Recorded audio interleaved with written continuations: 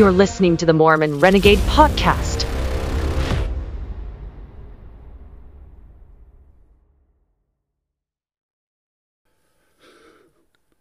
Here's the unfortunate truth right now. As fundamentalists and traditional LDS folks, we can't expect to have accurate history told by others because true history and scholarship is problematic for certain people and organizations.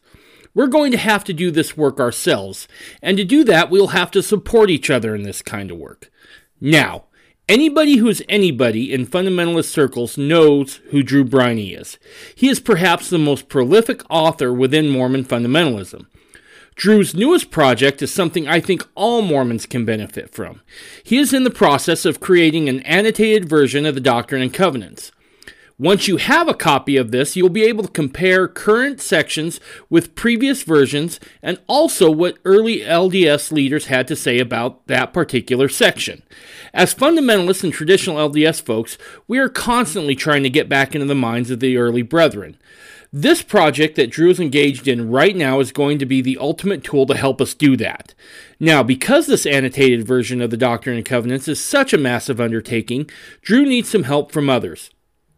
Drew's plan for getting this annotated version of the Doctrine and Covenants out is through crowdfunding. The link for that will be out April 4th. If you want more details sooner, go to Drew's Facebook page and message him from there, and he'll give you all the details. Further, on Saturday, April 8th, I'll be releasing an episode that talks about this project in greater detail.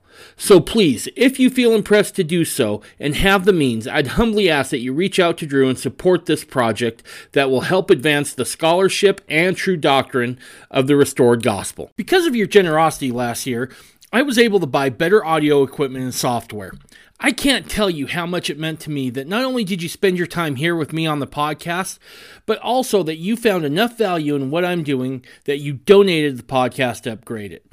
This year, I want to continue to grow. Now, I want to add video to the podcast to continue to help you, my guests, and myself connect better through the show. The other feature I'm working on for this podcast is something I have to remain vague about for now. But what I can say is that it's something that will help us better connect as fundamentalists and traditional LDS folks. Now, to get that equipment for the video content I want to do and to build the infrastructure for the other project with this podcast, donations would certainly be welcome. Or you can go to MormonRenegade.com, click that supply store button, and get some new swag. New stuff will be out soon as well. Now, if you can't afford to do either of those two things, I totally get it. Maybe just keep the podcast in your prayers that we'll be blessed with those resources. Again, thank you for everything you do as well as for listening to the podcast.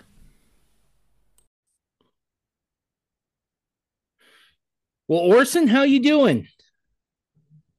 I'm doing super. I can't tell you how excited I am for this conversation. Within the gospel, I think, and rightfully so, we focus on Joseph and Brigham, and we should focus there. But sometimes I feel like these early fundamentalist brethren don't get some of their credit that's due, because they really kept the gospel in its fullness alive in a time when it could have easily have just been watered down and gone away. So the fact you and I get to sit down here and have a conversation about Rulon Allred, I think is just absolutely amazing. Now, you knew Rulon personally, right? Very, very personally, yes. How long? Hundreds of conversations. Oh, wow. How long did you know him for? From 1964. Wow. That's quite a long time. And he was assassinated in what year again? 1977. 77. So you knew him for the better part of 13 years. Almost 14 years. He even came to me a couple times after he passed away and talked with me. We'll want to get that story later on for sure. So when was the first time you met Rulon Allred?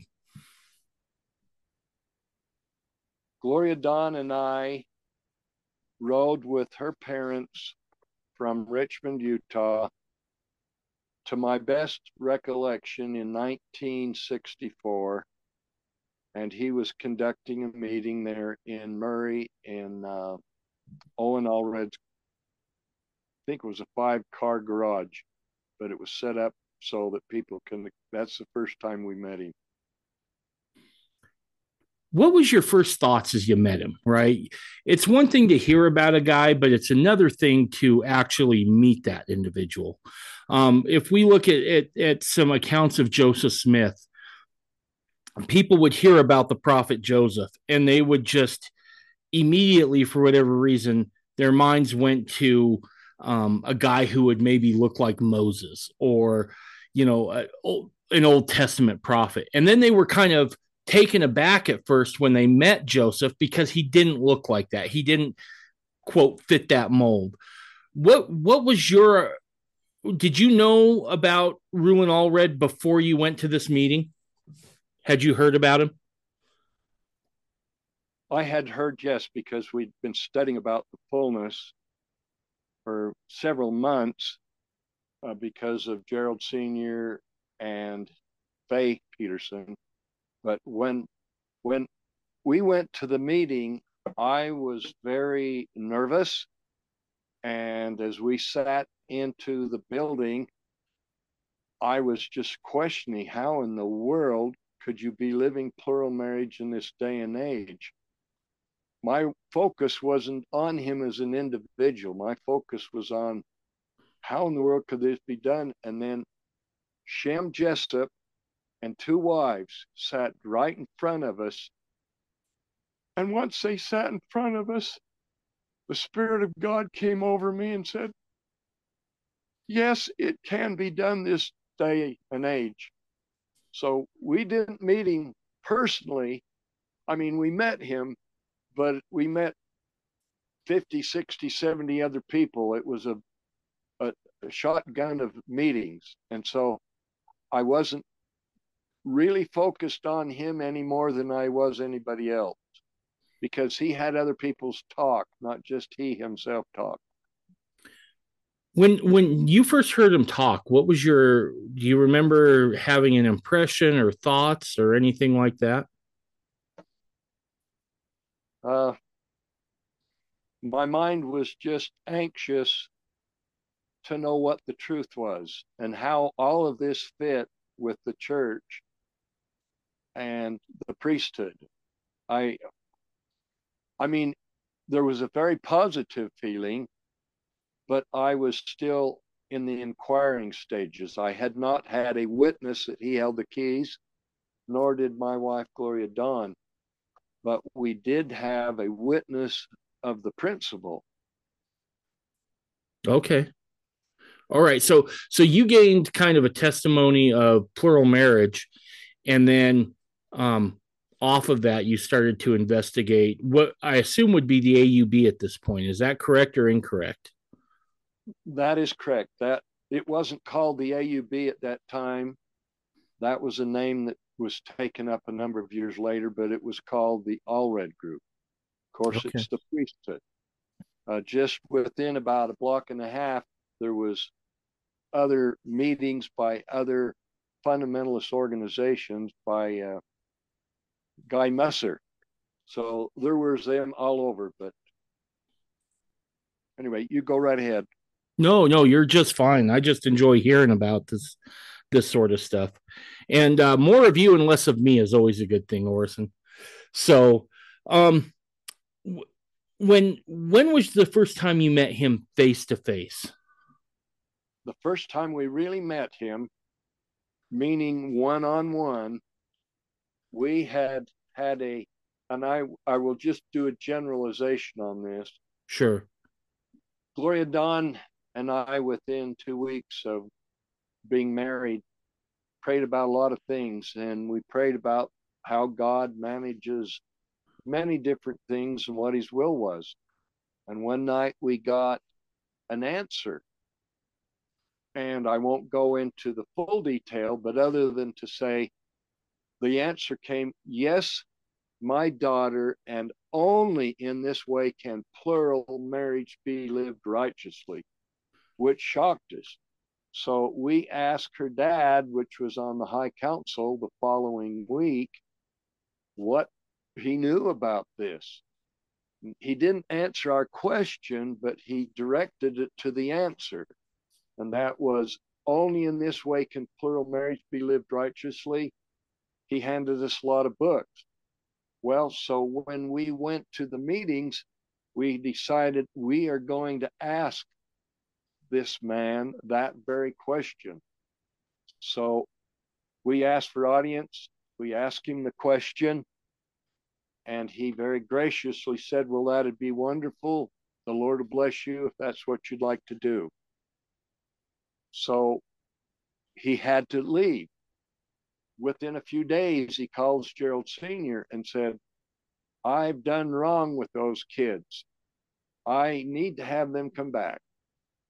So we came back and he sat down and he gave detail after detail after detail. He said, here's the rules, here's the laws. This is what Joseph Smith was instructed by the Savior, and all the key holders have taught this. So from that point on, we had an open door to go and talk with him. I remember one time he and I and Gloria Dawn were in the back of a car riding to a wedding reception. And this is before we ever moved to Montana. And Gloria Dawn, being, forgive me if I cry. You're Gloria fine. Dawn, very psychic, said, Brother Rulon, you're in pain, aren't you? And he said, yes, my dear. I have a bleeding ulcer, and it's always plaguing me. We got into many things privately that we talked about, that many times he said, you can't talk about this outside of my presence, but I'm only doing this because somehow the Lord has caused you to be curious and wanting to know these truths. When we moved to Montana, and that was round numbers 1965, we moved right next door to his family, one of his families, and her name was Ethel. Now, we were young kids, and no matter what, when you put a lot of people together, there's going to be armpit relationships. Explain what an armpit relationship is for anyone who doesn't know. Well, Webster hasn't come up with this yet. We'll have to talk to him. And it means you start becoming familiar with their weaknesses and shortcomings. Familiarity breeds contempt. However, with the highest level of charity, that doesn't matter. The love increases. Anyway, so he gave instructions to his wife, Ethel. Keep an eye on those kids, have them over often. And we were full of questions. Oh, by this time when we moved to Montana, we both had a witness that he held the keys. So we did not do a lot until, we attended meetings, but we were not asked to be engaged in things until we had a witness. And I'm going to back up. Okay. We were so anxious to learn, and every time he talked, we were living in the top of an up or down house, and we had been studying a lot and just excited about everything we were learning. And Gloria's dad said, my dears, you've got to ask who holds the keys. Just understanding all these things, there's many people, yes, just knowing this knowledge is valuable, but you got to know who holds the keys.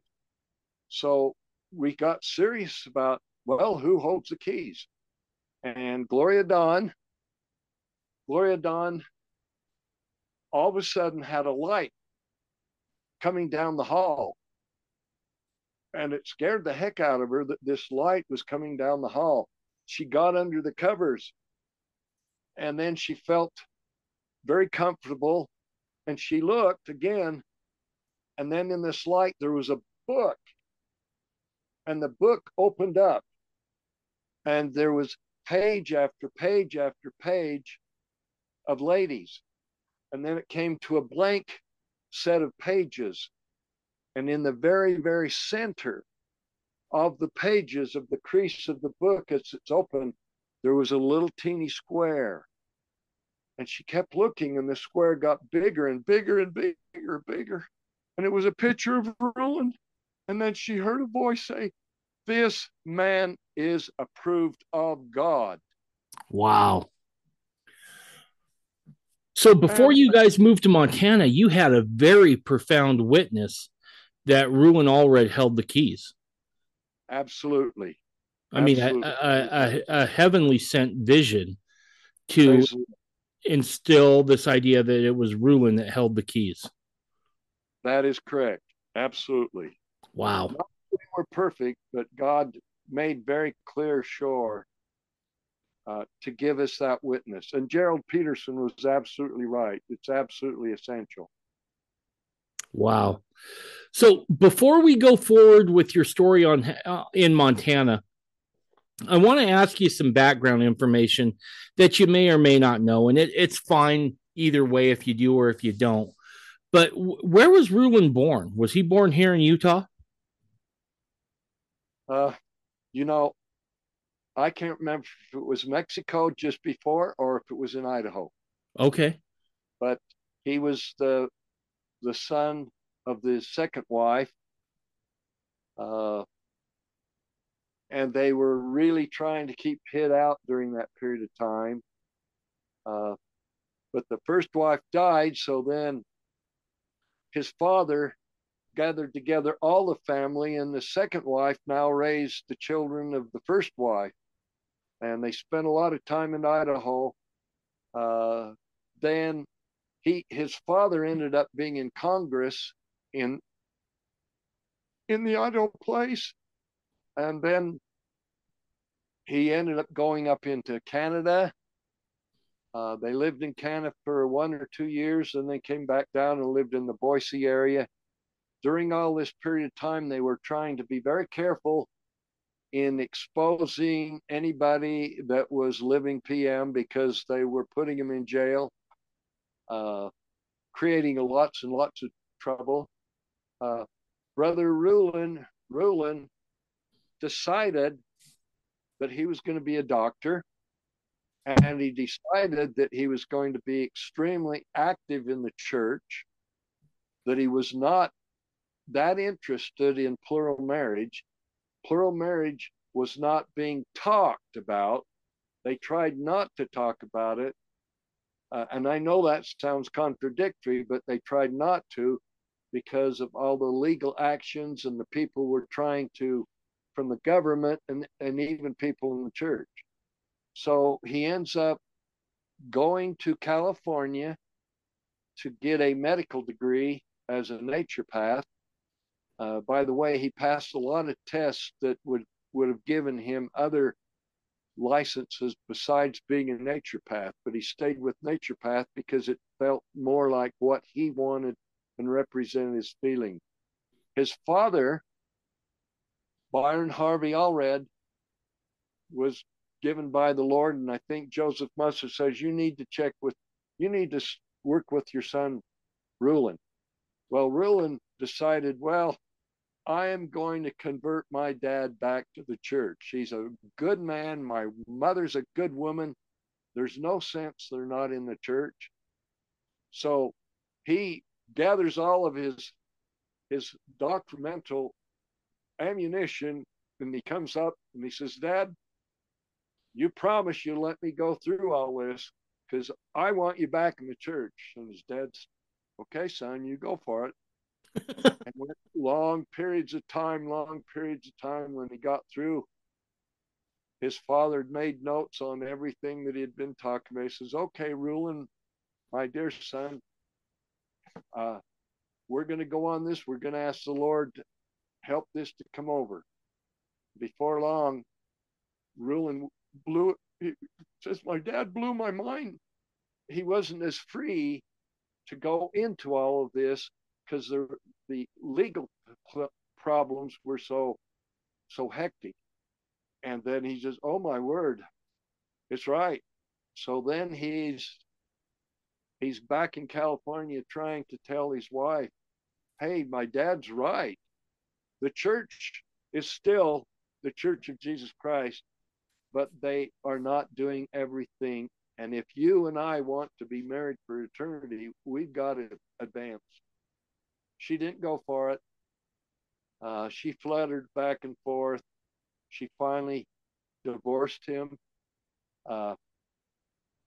He came back and forth numerous times to Utah when he finally got his degree.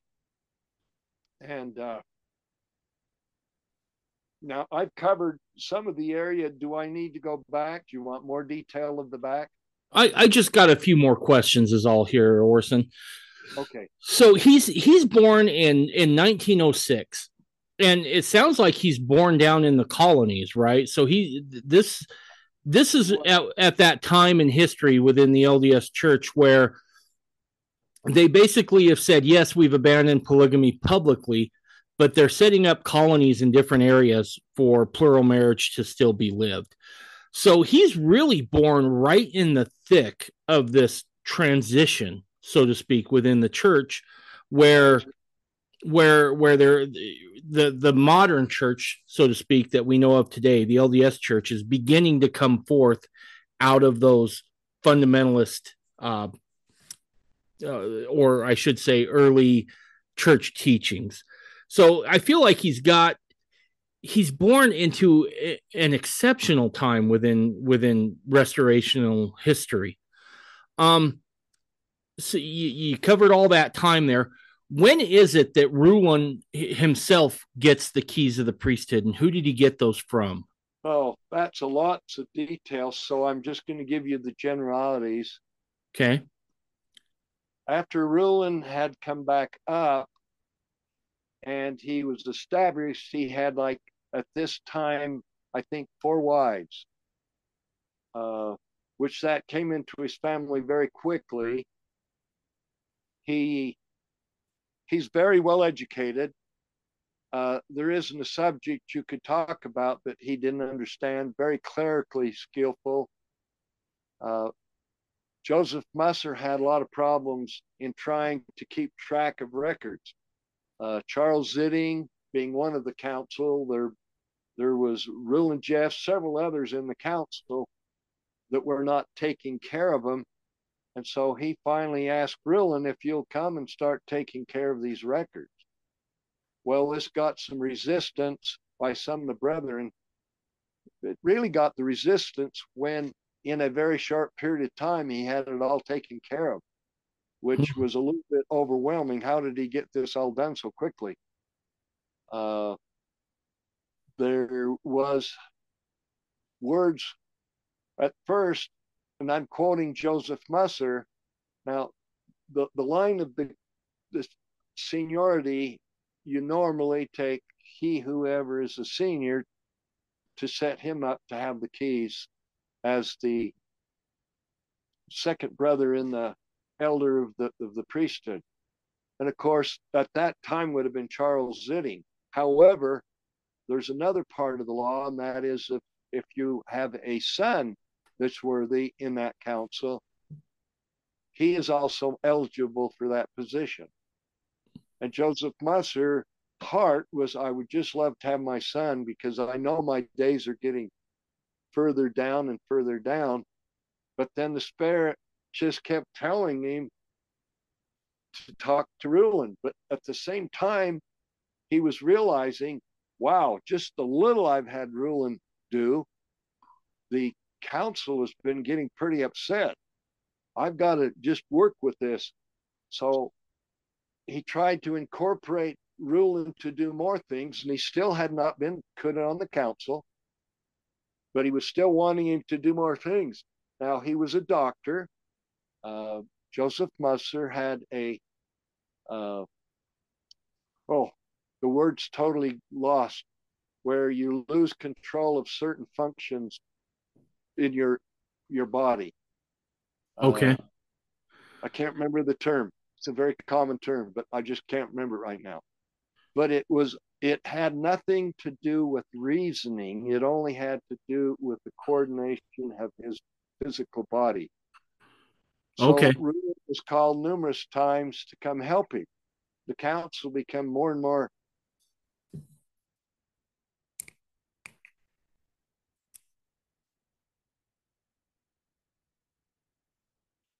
Brother Orison, I think I lost you again. Suspicious. And once again, there's a lot of details, but the generalities is it was very clearly made known to him in the midst of this. Rulon is to be the one you set apart to hold the keys. But he's trying to do this in a way so he doesn't lose all the people. He just So didn't want to at what point destroy all of the people, which eventually it almost did. Brother, it finally gets to the point that he's wanting to let them know that he wants Rulon to be in the council. He's hoping they will accept that. God's hoping they will accept that, but they won't accept it. And so there's two or three other issues that are taking place, some things in Colorado City that are taking place that shouldn't be taking place. And he actually sends him down and another brother down to Colorado City to investigate, finding out there's too many men down there that are making contracts with other men for wives and not allowing, not Joseph Musser doesn't even know about it. And sometimes there's some sealings take place. Lyman Jessup, all of a sudden finds out his daughter's married, goes to Joseph Musser and says, how come? What's going on? He says, my word, go down there and get her out of there. I never gave that permission. The Lord's never sanctioned it. So lots and lots of friction until finally Joseph Musser says, brethren, we've got to live we're starting to come up with all of our own imaginations. We've got to go back to Joseph Smith and the rules and the regulations, the principle. Well, only one man accepted Rulon to be in the council. Which one? I can't remember at this point. At the very beginning, too many of them. In fact, there's two or three times that, and I've read, and I don't know if I've given them to you, but there is a review that Brother Rulon goes through in the 70s class, and I need to give that to you, where he talks about all of the transitions, all the friction. But there was a time that several of them said they would be willing to kill Rulon, that he had no right to come in and do all this. He's taking advantage of Joseph Musser. So finally, Rulon not only set him apart with the keys, but he called in others and he told him, you get others to come in. You're dealing with Owen, you're dealing with Marvin, Allred, you're dealing with Orm Lavery, you're dealing with Joseph Thompson. I can't remember if there was another one right now off the top of my head. So it was a very heartbreaking transition, and probably 3/4 of the people totally left. The Mussers were a minority of the numbers of people. Jessups and Jensens and Johnsons were the majority people. And so at that point, Colorado City just more or less said, Joseph Musser, Rulon, Allred, go jump in the lake. We are going to be in charge here. You have nothing to say. I want to make note. When Colorado City was set up, it was set up honorably under the direction of Joseph Musser with John Way Barlow. But then it totally went it totally went to some other entity. Wow. Wow. It's so fascinating to learn about this history. And this is one of the reasons I wanted to talk about Rulon Allred, because his shadow still remains. And I don't mean shadow in a bad way. Basically, anybody, a lot, I shouldn't say everybody, but a good portion of fundamentalists can trace their priesthood lineage right back to Rulon Allred at some point. And it's super important that we be able to get a sense of who this man was. So I'm loving this a lot. Well, I would like to tell you about his personality, Yes. his person, his principles. Uh, Gerald Peterson had been getting revelation from the time he was about 21 until he was 41 that he would be living plural marriage, but he was to stay in the church. At approximately the age 41, he was told, I will now reveal to you he holds the keys of this priesthood. By this time, Gerald Peterson Sr. had knew all of the 12 apostles of the church, personally knew David O. McKay and Ezra Taft Benson, Hugh B. Brown, knew all of them. And why maybe he did it? Because he had brought in so many people into activity. Wherever he was put, he brought in a lot of people in activity. So all of, well, we want to meet that brother Peterson.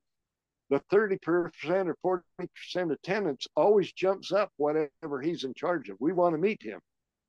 And so he and his wife, Faye, personally knew David O'Kay, personally shook hands, personally knew his wife.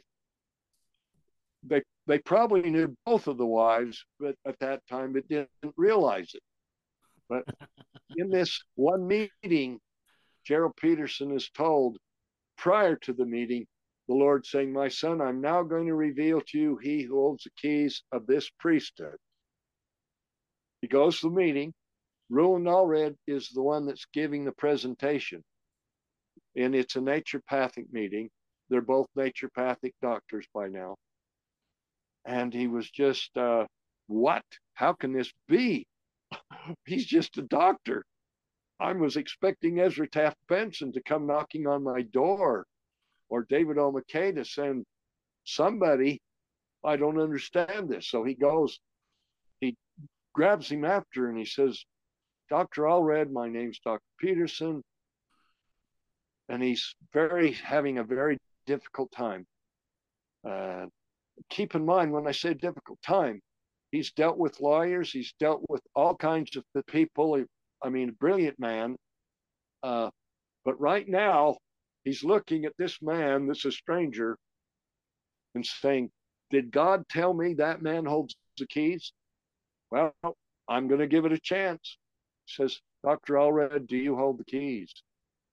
And Dr. Allred looked him in the eye and says, Dr. Peterson, you have already been told.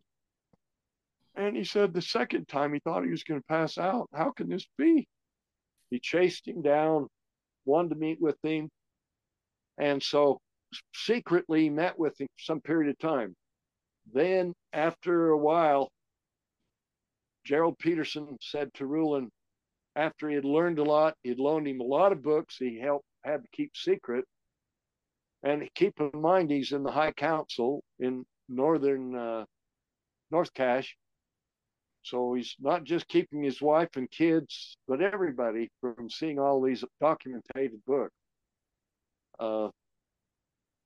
One day, I've lost track. Oh, yes. So he goes to Rulon this one time and he says, Rulon, I don't know what to do about my wife. I'm not, many, many, many years ago, she was not have any interest in living plural marriage. She said, on the condition the president of the church asked her to, then she would know it was time. What am I supposed to do? Divorce her? And he paused. The Spirit of the Lord came over and said, no, she's a good woman. You bring her to me and I will just introduce myself and become acquainted with her. So the next time they were in town, they dropped off in the front of the office. He run in real quick, said, "Hey, she's out here." Brother Rulon excused himself from a patient, went out, extended his hand. By this time, she knew he's a polygamist. And in her mind, oh boy, all these guys like is just sex after sex after sex.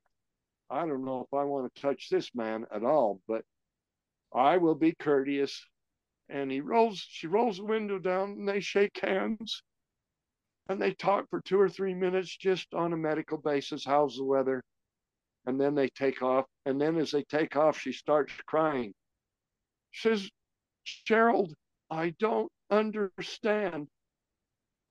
He's a polygamist, but the spirit he radiates is as strong or stronger than David O. McKay's. How in the world can that be?" And then Gerald tells all that he's been doing the last 20 years. Brother Rulon, a brilliant man, very intelligent man, very courteous, very kind, very affectionate. I remember, keep in mind, when I and Gloria Dawn came into the work, the law had dropped tremendously from, it still arrested people, but it was nothing like it was 10 years before. Anytime he came to a meeting and he was in the meeting, if he had 4 wives, 3 wives, 6 wives in there, he would get there on time so that he could go and take the hand of one of his wives and give him a little kiss and say, "I love you." And sometimes they'd be lined up. Sometimes he'd go from one point to another. He was very kind, very affectionate. And he was always eulogizing the greatness and the wonderfulness of good wives that place their bodies into the shadow of death to bring babies into the world. Now you go ahead and ask more questions. Well, I just want to point out first that even from the beginning of what we consider modern fundamentalism now, there seems to be this misconception that, you know, these guys are requiring their wives to basically go to bed whenever they say. And what I encountered when I was first investigating fundamentalism and subsequently all the way through is that that's not the case whatsoever. And many of these women have the ability, even the responsibility of being able to just tell somebody no. And by these early fundamentalist brethren, they respected that. And I think that comes through in the stories you're telling here about Rulon, that he was very much concerned with the comfort and happiness of his wives.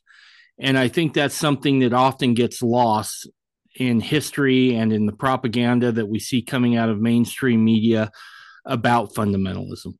So I appreciate you telling those stories. So I want to go back to your interactions with Rulon because I think those are important.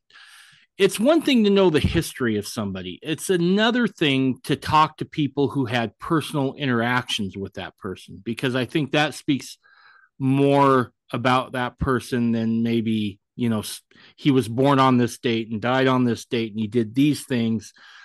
It's those day-to-day interactions that I think speak volumes about who a person really is. So let's get back to Montana. You said you moved to Montana and Rulon gave one of his wives a very specific task to keep an eye on you and your wife. Why was that? We were green. And once again, the armpit principle. And I want to make sure this comes over in proper balance. When you get a lot of people together, you're going to have a lot of different ideas. And there could be some frictions. And sometimes a friction may throw a person. May I go back to the time of Jesus with the 12 apostles and the sisters. There were frictions numerous times in both cases. Mary and Martha and other sisters too, and other brethren. Well, there was frictions. On the other hand, there was a lot of righteousness and a lot of goodness, and Brother Rulon did not want it to be such that we, oh my word, this guy actually cussed this day when he smashed his thumb with a hammer. Oh my word, we didn't think polygamists would ever swear, but this one did. Oh, this can't be true. I'm going back to the Mormon church. I'm exaggerating that. Right. Yep. And on the other hand, both Gloria Dawn and I were extremely hungry to learn the truth. Now, I'm embarrassed to tell you this, but even though I was converted to the principle and I believed in the principle, I kept praying that God would give the wives to someone else. I want some more time. On the other hand, my wife, Gloria Dawn, was constantly trying to keep an eye on somebody. And Brother Rulon numerous times was calling me up, says, I want you to go see so-and-so. Or he would send Gerald Sr. to me, or he would send John Ray to me. I would like Brother Orison to go see so-and-so. And that was awkward for me. Then after a while, I got liking a couple of them, but then they married somebody else. So Rulon was trying to kind of help you along in living the principle of plural marriage, it sounds like. Yes, he was. I went to him after a couple of them got married, and I said, Brother Rulon, if you knew, and I'm not saying that he did know, but I said it in the tense that, well, Brother Rulon, if you knew they were going to marry somebody else anyway, why did you send me? And he kind of grinned and he said, for your experience. And I thought, that's a cop-out. But then this time went on, I thought, I would have never on my own. I mean, Gloria Dawn kept pushing me, but I would have never on my own. But he did. So there's times we lived on the one end of the property. We're talking hundreds of acres, okay? Okay. We lived at the far north. I'm trying to remember, it was the far north. I've lost track. Even though I'd just been up there a month ago, I think it was the far north. And so we were the farthest together. So sometimes when Rulon was there on a weekend, I would ride with Rulon, and Gloria Dawn would ride with, or I would take Rulon and two or three of his sons, and then Gloria would ride with Ethel and the daughters. And so every chance I got, I would ask him questions. And let me just explain a principle here. This is difficult, but Brother Rulon, if you're in a classroom, let's say there's 6 grades in one room, and if a third grader asked a 4th grade question, Brother Rulon could tell, well, they're not going to be able to answer it, understand it on the 4th grade level. I can only answer it on a 3rd grade level. Then a 6th grader asks that same question, he would answer it different. So according to your level of development, he would answer the question. And there could be many different things. So there's times that I would get with him and I would say, figuratively speaking, I'd say, Brother Rulon, I want to get a 6th grade answer to this question. I don't want a 2nd or 3rd grade answer. Now, most of the time he would give it, but many times he would tell me, you can't be passing this on. I'm giving this to you in confidential. I'm giving it confidentially. Now, I mean, I'm okay. I would like very much to tell a point here because it all has to do with our relationship that we knew Brother Rulon. I hugged Brother Rulon. I ate with Brother Rulon. I worked on his houses. He blessed my family. He sealed people to me, gave patriarchal blessings. I mean, we worked together. He gave assignments to me with different councilmen, whether it was political to get rid of Carter, whether it was to in the state of Utah to campaign for a different governor. I mean, I did many things, but once again, there in Montana, whoops, I'm going to slip here. Back to, because there's an important element that needs to be understood here. Brother Rulon personally knew David O. McKay. They personally had a relationship. David O. personally knew that Rulon C. Allred held the presiding keys and that he held the keys of the church. Now, how did all this happen? Because he asked in the very beginning, he asked Gerald Sr. and his wife if they would take a family that had a lot of children.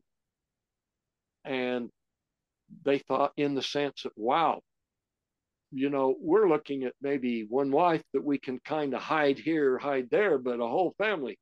So they decide they're going to pray about it. We're definitely going to pray about it. And they both individually have a dream where David O. McKay appears to them in the dream and says to both of them, yes, you move forward in living plural marriage, but do not hurt me or the keys. So they went to him the following week and said, how come David O. McKay will be doing this? And then that's when he revealed to him, many years before David O. McKay was made known to him, the Savior personally came to him and let him know that he only has the keys to the church and that he has to live plural marriage, and he has more than one wife. Now, when I say that he has a second one, it doesn't mean there isn't five, but we just know that the second one was always there. And there was a brother named, oh boy, please, I've got Gary Watson. Gary Watson was a liaison between Rulon and David O. McKay. And David O. McKay would hand him a list of people that he felt should be taught the fullness on paper. I want you to stop without verbalizing it. Brother Orison, this is a super important point. And I was wondering if you could say that one more time, who the gentleman was that delivered the papers. And then, Gary. Okay. So, and I'm going to restate this just to make sure we're clear here. So David O. McKay, and I've heard this rumor for years, had a second wife. Do we know what her name was by chance? We do, but I can't remember it. Okay. All right. So David O. McKay has a second wife. He has a personal visitation by the Savior, which says, hey, you have the keys to the church, but the keys of the priesthood, that rests with Rulon. Yes. And so David O. McKay, and this is just fascinating because I've heard this on from more than one person on several occasions. David O. McKay would then go and, through his interactions with different people in the church, would say that person or that family needs to be taught the fullness. And at that time, he would direct Rulon through these through this list that was delivered by Gary Watson. And then Rulon would go teach these people the fullness. Is that correct? In general, I will quote Gary Watson. Gary Watson, when he would meet, it was his understanding that there were people coming to David O. McKay every week that said, we want to live plural marriage. Why can't we live plural marriage? And the bulk of them, David O. McKay said, the Spirit said, they're not ready and they're not worthy.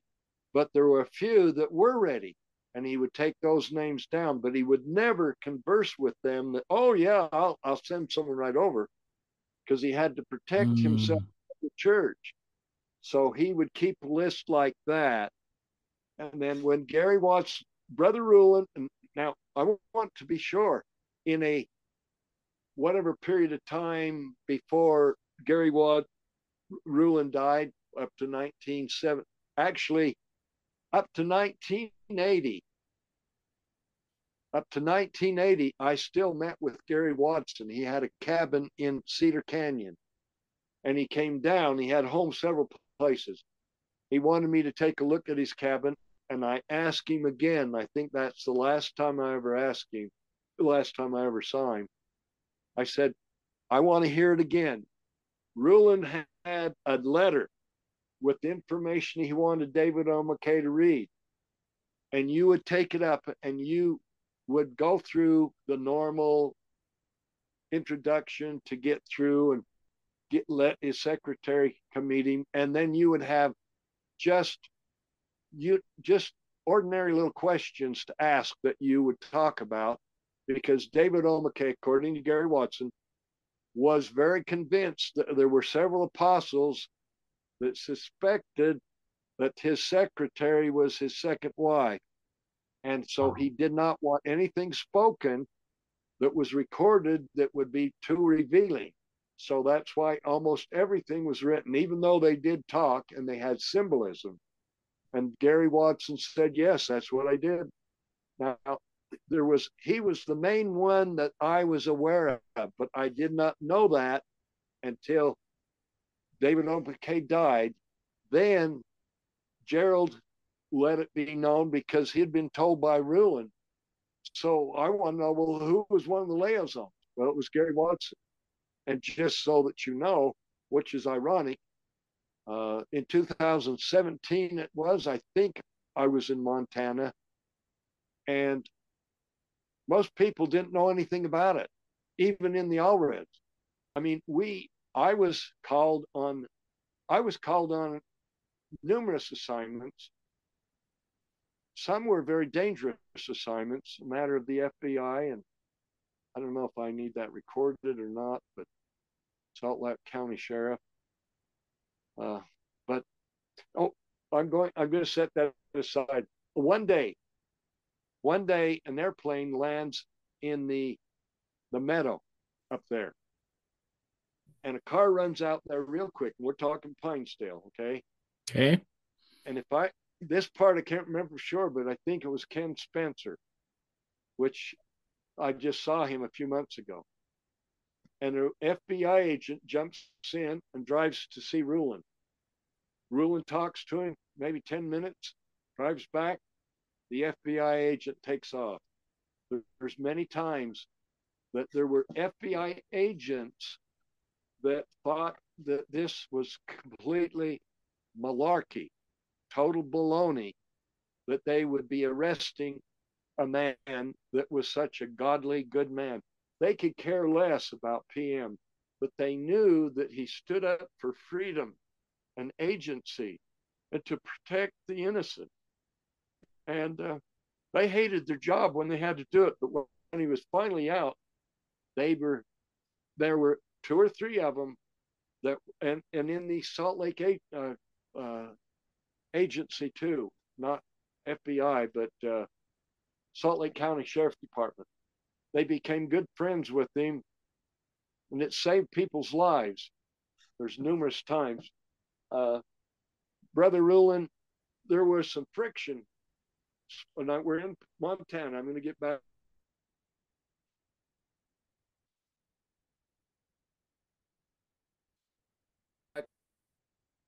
Brilliant engineer. I mean, he was a designer, but he looked like a guy out of the Ozark Hills with the beard and everything. But he was skillful, brilliant, and he had a brilliant mind. He decided he wanted to change some of the ideas, principles, and Brother Rulon had to bring him to task. Before long, he was now trying to blame Rulon for a lot of things. Plus, in the very beginning stages, he could be corrected.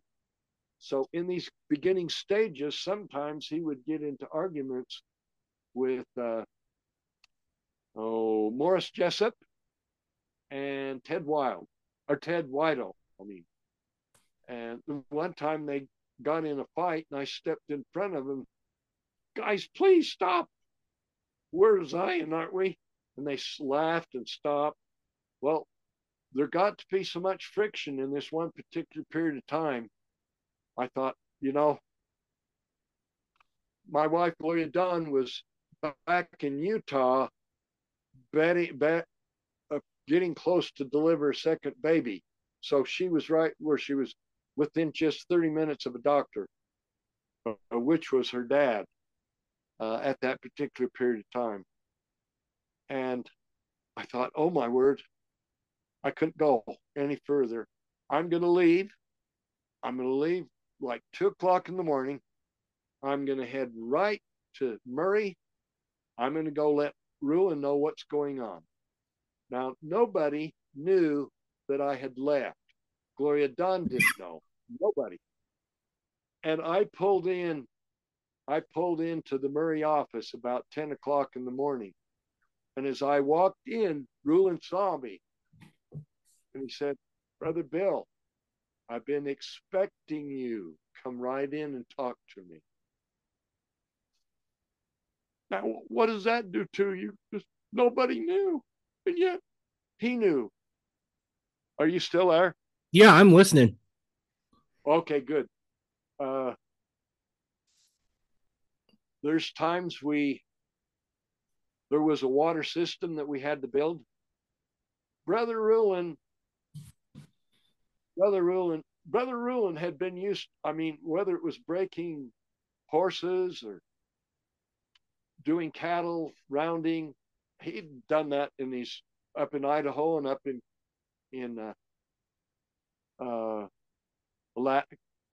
Canada. I don't know, there's so many stories. I got to tell this about Canada. All the sons were there, and they were all logging. And one of the chain locks broke. When it broke, or it broke its connection, it swung around and it broke Brian Harvey's legs halfway between his knees and his ankles. Ooh. And they had to pick him up, and they had to, the best they could was bags or clothes or anything, put him on top of the logs as they hauled it all the way back down. And he had some older sons that were older than Rulon, but he got them on. And keep in mind, they're going to the Church of Jesus Christ of Latter-day Saints. So they're participating that way. And he said, lay me on the table. All of you lift me on the table. And he picked some of them. I want you to give me a blessing. And so they did. They gave him a blessing. The next morning, he got up and went to work. Both legs had been healed. Wow. Brother Rulon was always talking about miracles and healings. Anyway, he was very capable of working, very dexterous, and yet it was not abnormal to deliver 2 babies in a night and then go and cover a full practice during the day. But this one particular weekend, and it could have been 2 weekends, Brother Rulon says, we are getting all of these raspberries or not choke cherries.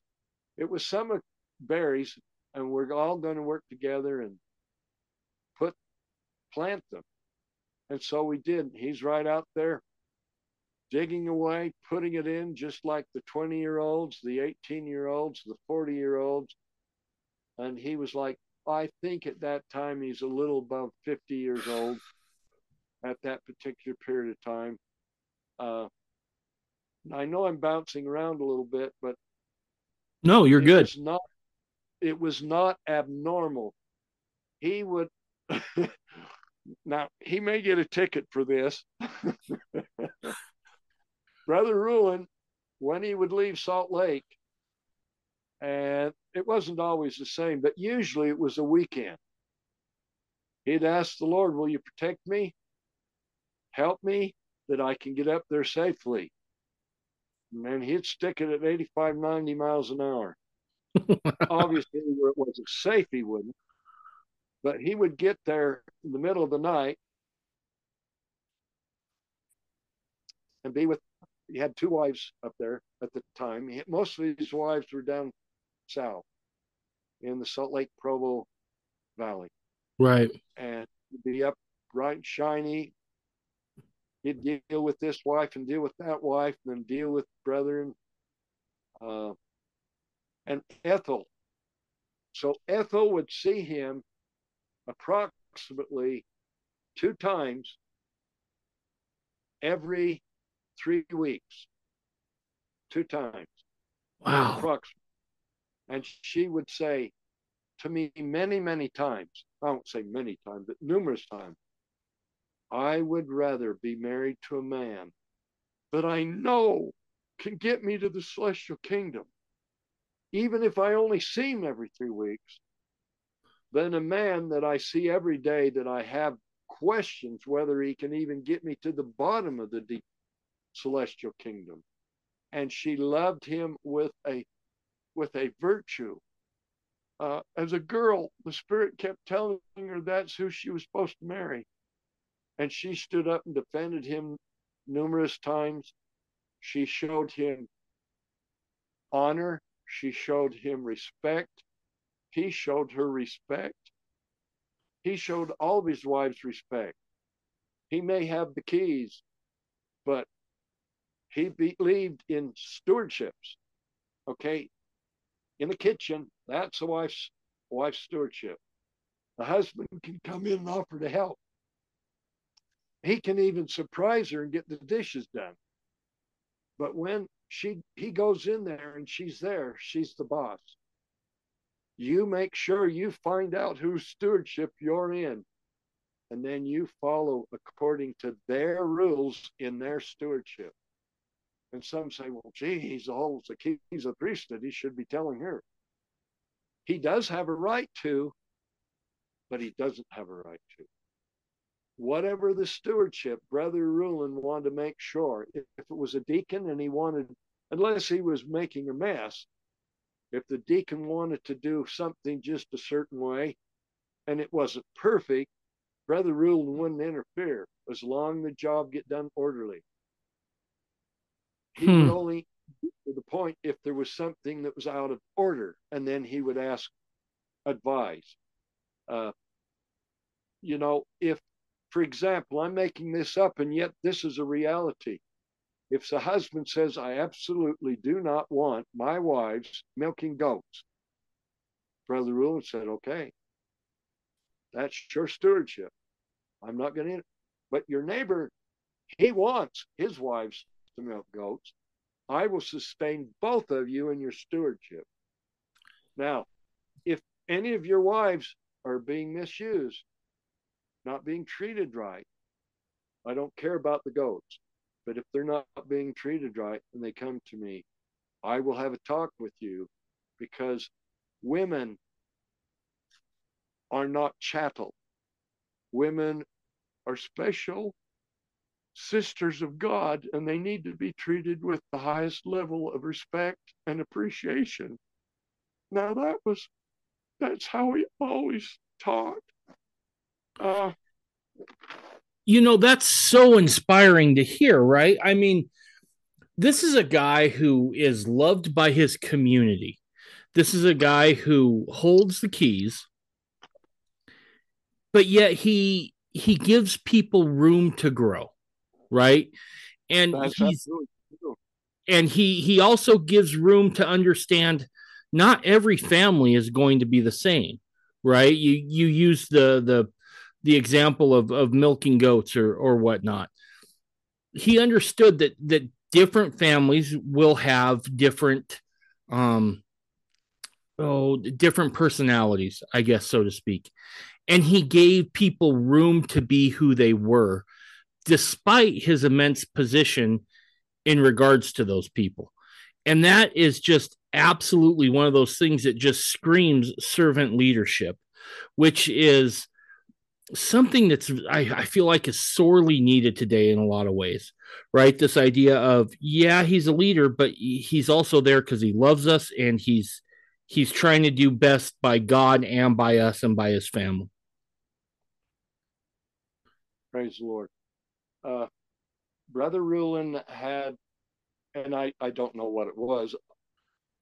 Let me back up a little bit here. The latter part of my mission, I was in charge of Los Angeles. And being in charge of Los Angeles, I lived right close to the mission home and right by the Santa Monica Temple. So there were numerous times that there were apostles that would come there because that was the headquarters of the whole mission. And I would meet them, become acquainted with them, shake hands with them, have associations with them. I met all of them. Excuse me, I won't say I met all of them. I probably met at least 8 of all of them, even some that eventually became presidents of the church. And they were gentlemen. They were courteous. But there were 2 men that stood far ahead of those, Gerald Sr. and Rulon Allred. They just emanated this air of, I know what the Lord wants. I'm going to exemplify what the Lord wants.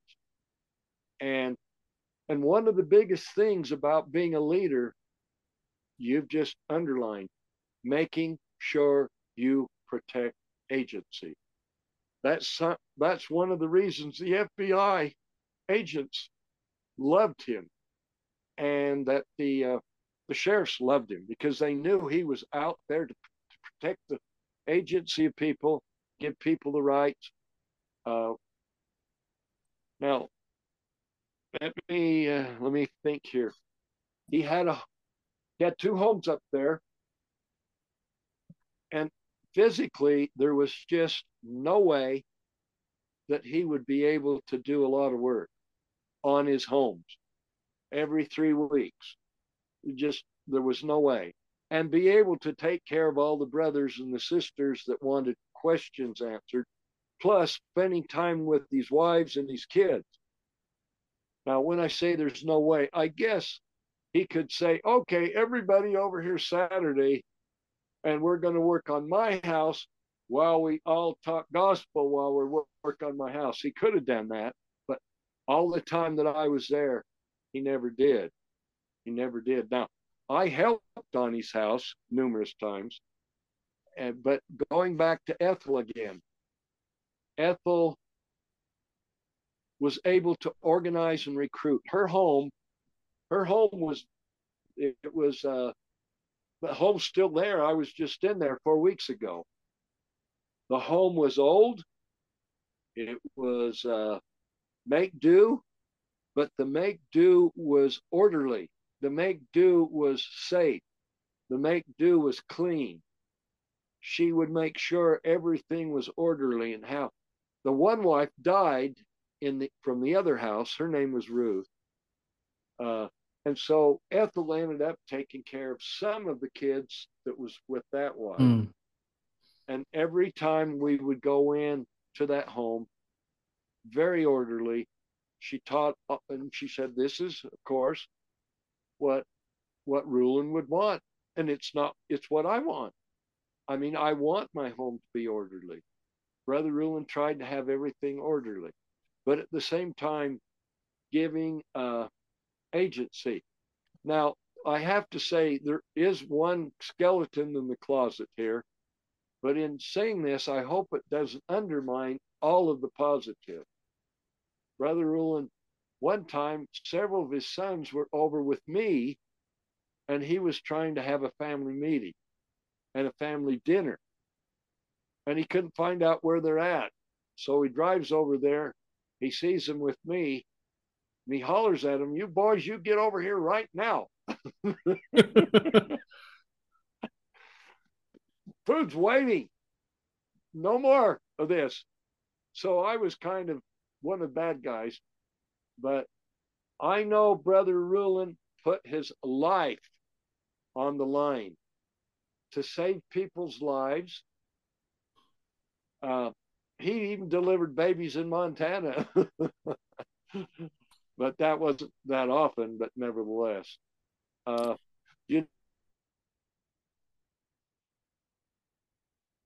talk about the law of Sarah. Everybody, let me just say the bottom line of the law of Sarah, we've talked a little bit about that's extremely important. And that is she has her stewardship. And when a wife comes in, we're getting now into courtship and marriage rules, which these are principles taught by Joseph Smith. That is, no man just walks around and says, wow, that's a cute little chick over there. And he goes and wines and dines her and says, oh, let's get married. And he gets married, and then he goes home and introduces him to his two other wives. That's totally contrary to the principle of priesthood. That wife, or those wives that he has a full right to accept, this is under the law of Sarah, to accept this new wife. And the priesthood keys must know. Bottom line, we can't have another Colorado City where we find out 5 men are trading wives with 5 other men and making 2 cows and 2 tons of hay, and the priesthood doesn't know. It's very clear, Brother Rulon, and many, all the key holders will say this. God knows those women in the pre-existence where the covenants had been made between that man and those ladies in the pre-existence. And that is the first obligation, is to open up the door that will happen.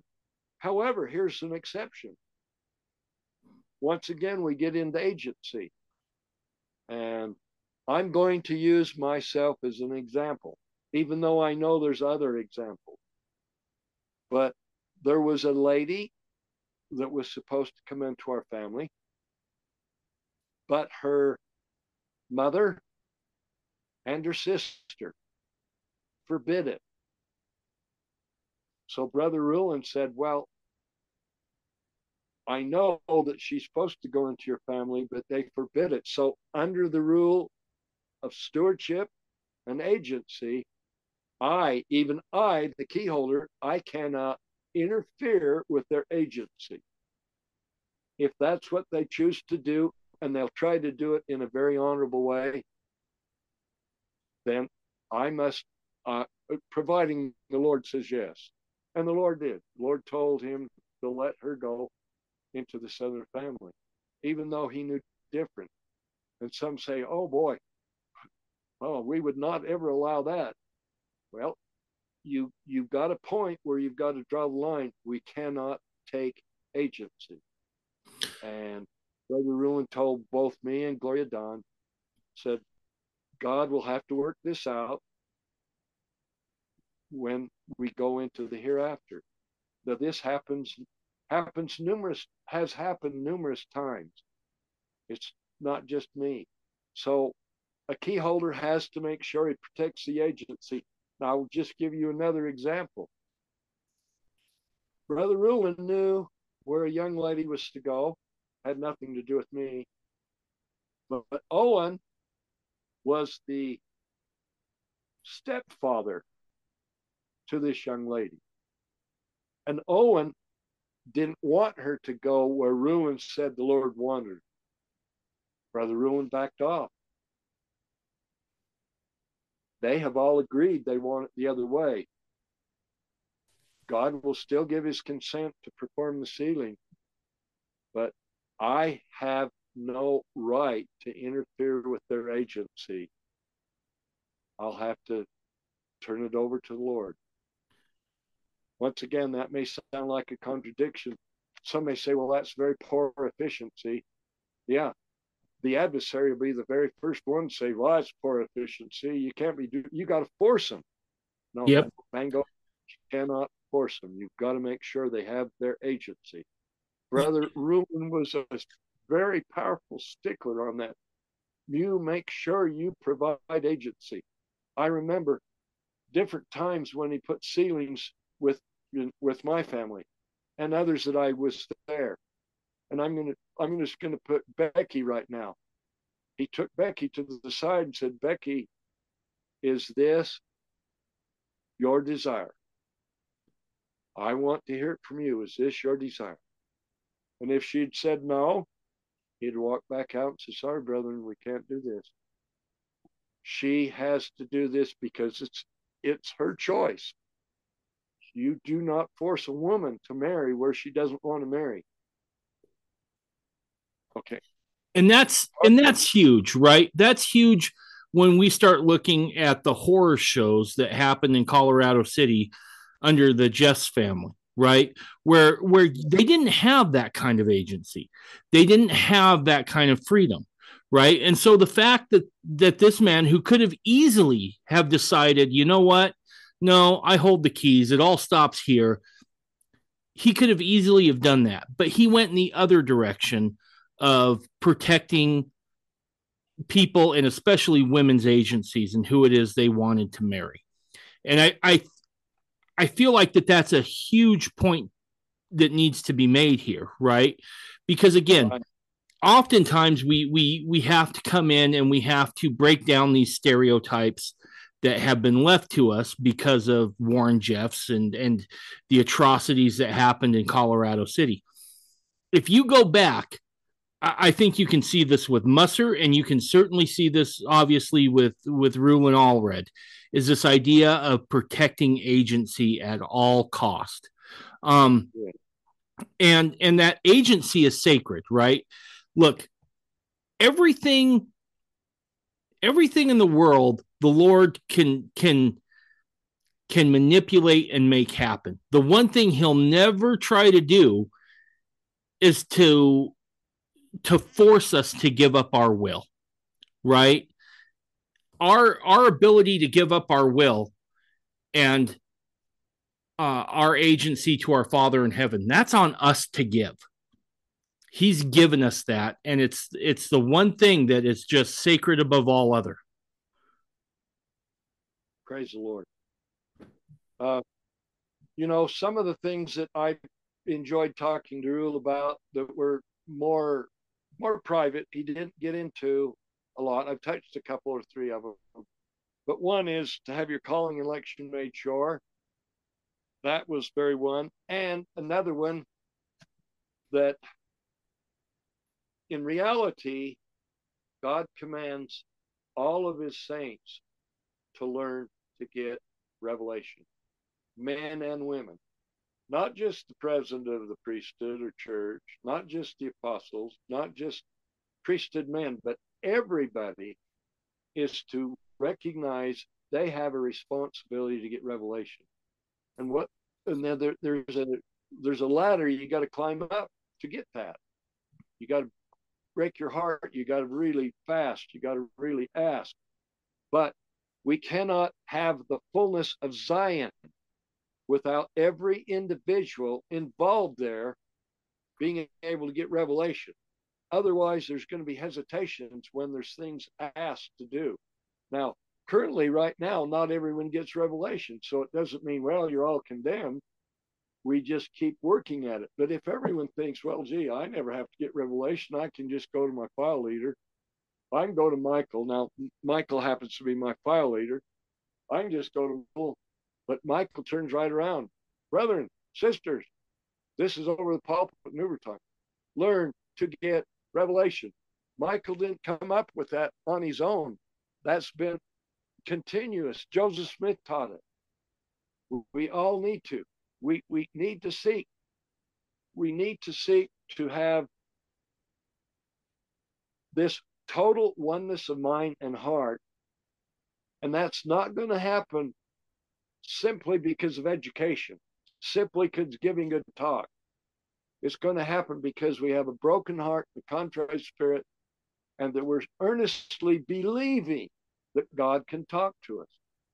Because, God's not so big and fancy, but he won't talk to a little grain of sand. That's why he's God, is because he protects the right of the little sand in the whole desert. And he wants the whole thing, God's work and glory. And I'm quoting some of the things Rulon would say. God's work in glory is to bring to pass the immortality and the eternal life of man. If some men want to get to the celestial kingdom, it's better than hell, and God will help him achieve that. If they want to get to the terrestrial, he'll help them. It's not the celestial, but it's better than the celestial or hell. And if they want to get in the lowest degree of the celestial, he'll do everything he can. He won't force them, but he'll provide every bit. And our work is, our work specifically indifferent in the mother church, even though they don't hold the keys, God's using them. Brother Rulon would always talk about the good that they're doing. Even today, he would talk about the good they're doing to teach the basics. But our responsibility, and these are things that Rulon would talk about behind the scenes, or he would code them and people wouldn't understand.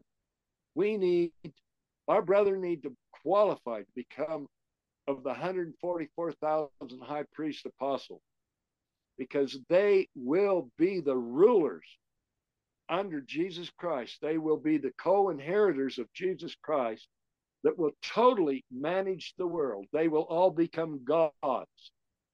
That's what Mormonism in its full effect is all about, to become gods. Going through the temple, Brother Rulon always wanted to do genealogy. He talked about genealogy. He did hundreds and hundreds and hundreds of hours of genealogy research. He promoted genealogy. He promoted temple work. I mean, the fullness of the gospel is not simply plural marriage, united order, the law of consecration. It is everything. If you don't have everything, it's not the fullness, it's a portion. Too often, many fundamentalists, and I'm quoting Rulon, too many, well, I've got 5 wives, I've got 45 kids, so surely God's got it all. But no, I could care less about doing any genealogy history or any of that. Because I got it made because I got 5 wives. And Brother Rulon says, that poor guy, he doesn't know, he won't even probably get into the celestial kingdom. Of course, there's example there. He could be good, but trying to point out, you got to do it all. You've got to do your temple work, your genealogy work, your missionary work. You've got to pay your tithing. You've got to pay consecration. You've got to live united order. Eventually, you've got to live in a patriarchal consecrated order, but just living in it. But I'm going to get one thing that's the simplest thing in the world that Brother Rulon would talk about. He said, I do the very best I can. Now, it's pretty hard if I get to bed at 4 o'clock in the morning and I got to get back and be at the office at 8. But almost every time I can, I will write down in my journal the basic things that took place that day. And then I will write down where I could have done it better. And I'll write, next time I will do this better. Says, brethren, sisters, please do that. And what he's trying to say is that we need to repent daily. We need to constantly repent, because if we're not walking on water and raising the dead and teleporting to the sun back and forth every day, we have not even come close to where we're supposed to. Because when it's all over and we become perfect and we become sanctified and translated, either that or we become resurrected. We need to seek to become translated. And how do you become translated? You don't just become translated because I went to 473 meetings and I paid $10,000 tithing. You become translated by going through repentance and manifesting charity and love and having a total, absolute eye single to the glory of God. I am preaching everything that Rulon would be preaching. This is all the things I've heard from Rulon, and I absolutely loved and adored him. And I knew there was men that were trying to kill him, and there's miracles And I'm talking long before the barons got persuaded by uh, the Illuminati. The Illuminati was the intelligence. The LeBarons were simply the manifestation of killing him. But Brother Rulon had to break up marriages. I know a marriage, there were several wives, and the man was molesting his daughters. Brother Rulon said, sorry, but I have to release all your wives. Now, I know of two of the wives that said, okay, we'll move on. But I know two of the wives that said, no, we want to stay with. Brother Rulon says, well, you've got your agency, but just so that you know, you're living in adultery because he has not reached a point of repentance. Wow. So, what kind of father was Rulon? Brother Rulon liked every Monday, whenever it was possible, he would have a time when he would not do anything with anybody else, no other people's meetings, no interviews, no marriages, unless it was a critical problem or there's a baby case, emergency. And he gathered all of the families together that could gather together.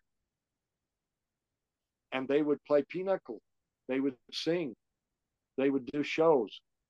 He would give them blessings. He would try to personally talk to each one of them as he possibly could. Obviously, he couldn't get it around it all the time. He wanted to know who they were. He wanted to know their soul.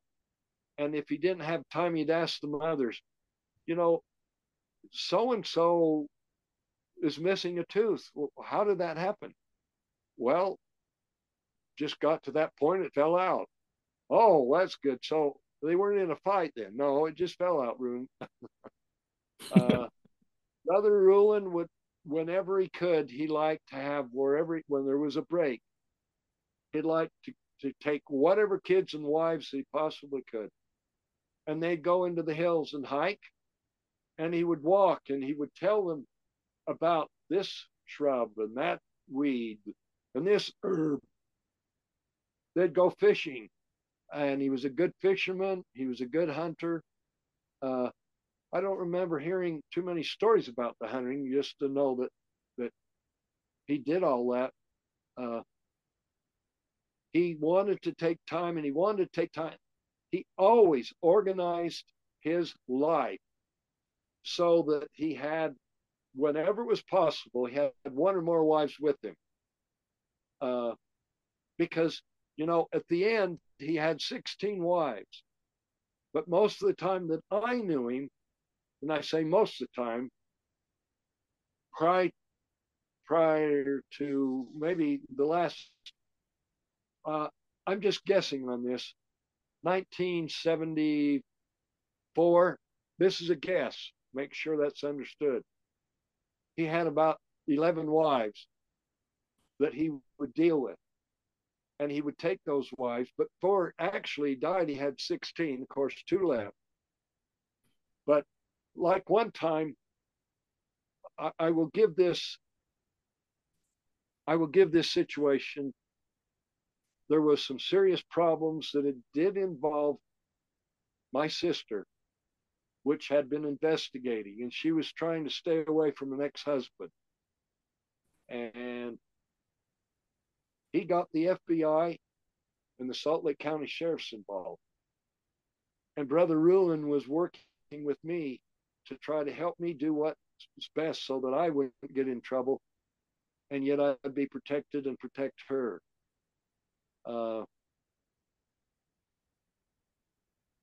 Forgive me, I totally lost my thought. No problem. We were talking about Rulon and what he was like as a father. Oh, yes. Now, okay. So I went to meet him. One night, and we talked for a little bit, a while, and then all of a sudden he thought, oh, my word, I'm supposed to be to a baptism. So he went and got his wife, and he said, you can come if you like. And almost any time he would go to the different places, he would take one or two wives. And some may say, you mean he would never be alone with them? Well, yes, he would be. When it's time to go to bed, he'd be alone with the wife. And he wasn't alone with the wife to, well, gee, I've got to catch up on my sex appetite. He'd be alone with the wife, say, cry on my shoulder. Let me hear what's going on with you. What do you want me to say to you? What do you need to know? How can I comfort you? What are the children you want me to consider needing to help? What are we lacking in the way of food storage? Do you just want to cry on my shoulder and I'll just listen? He loved his children. He was good to his children. He loved his wife. Now, am I to say that he never told them off or got after them? That's not true. He did tell them off. But am I also wanting to make sure once someone was corrected, he was constantly there to show them love.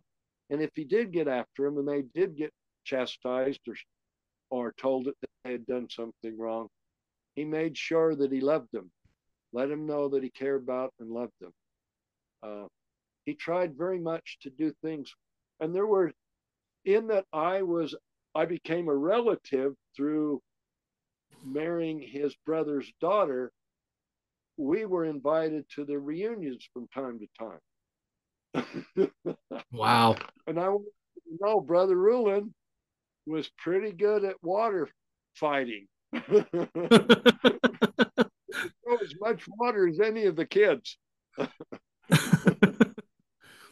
All right. So I feel like that really paints a good picture of who the man is, right? And what he was about. I'm going to ask you to talk a little bit about a sensitive subject now. And that was how Rulon passed beyond the veil and what happened there.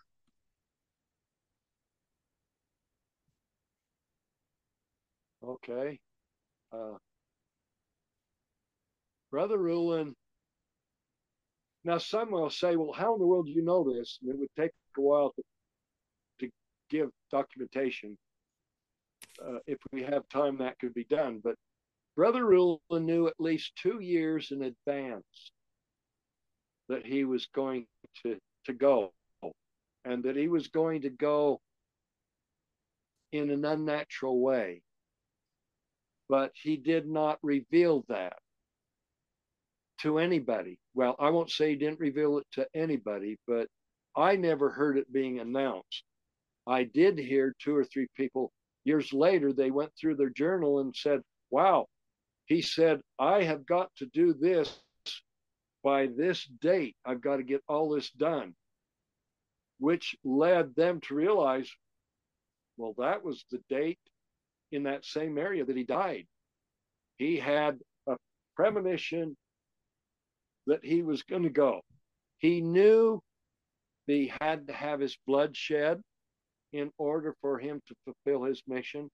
Not everyone's supposed to do that, but he just changed the dispensation, and he knew he had to have his blood shed.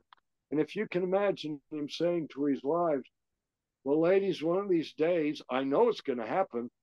I'm going to get shot to death. Oh no, well then don't go to work that day. Stay home constantly.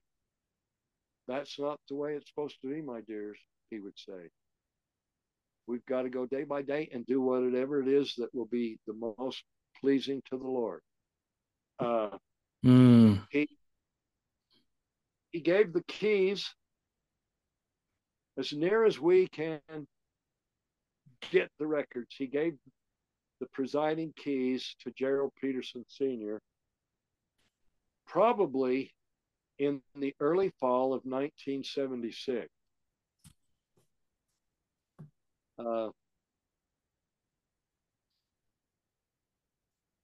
There have been a lot of criticisms and problems, which wasn't new. Rulon had gone through it, and Gerald Peterson was going through it. But Gerald Peterson came to me. We were in the order. I was assisting him in leading the Montague order there at Sandy. And we met in a little building. Well, it wasn't all that little, but it was in the understorage. It was a 2-level.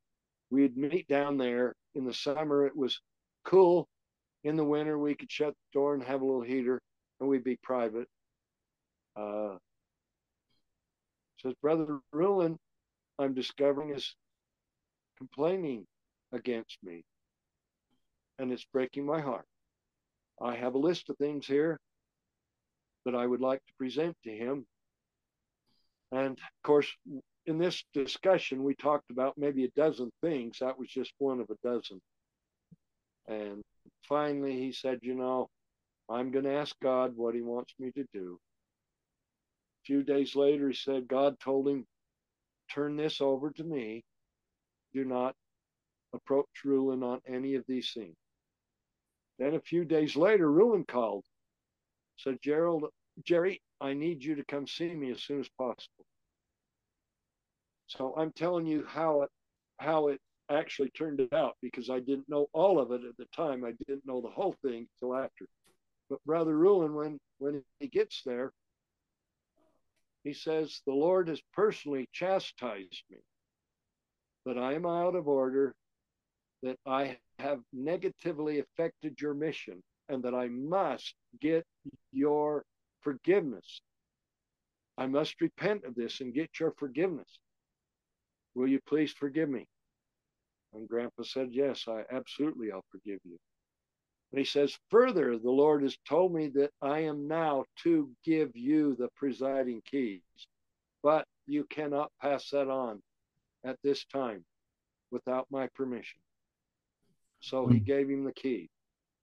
Now, Brother Rulon, so we now get into the latter part of 1976. And I apologize, without me going back to all of the journals, I can't tell you for sure. But in general, it could have been October, November, even December of 1976. Brother Rulon, we are also now trying to impeach President Carter, not just in Utah, but nationwide. And Brother Rulon is starting to get more and more and more threats. They're calling his family, calling the office, letting him know that if he doesn't cease and desist this, you won't have a husband, which was putting fear in them. And Owen wanted him to cool it. His wives are Rulon. The Lord's commanded me to do this. I've got to do this. In the School of the Prophets, which was the first Sunday of every month, and only a handful of brethren were invited to that. There's, maybe several thousand brethren, but there was only maybe 25 that were invited, and I happened to be blessed to be one of those. In trying to do this with impeaching Carter, there were those that were cooperating quite well, and there was those that were resisting.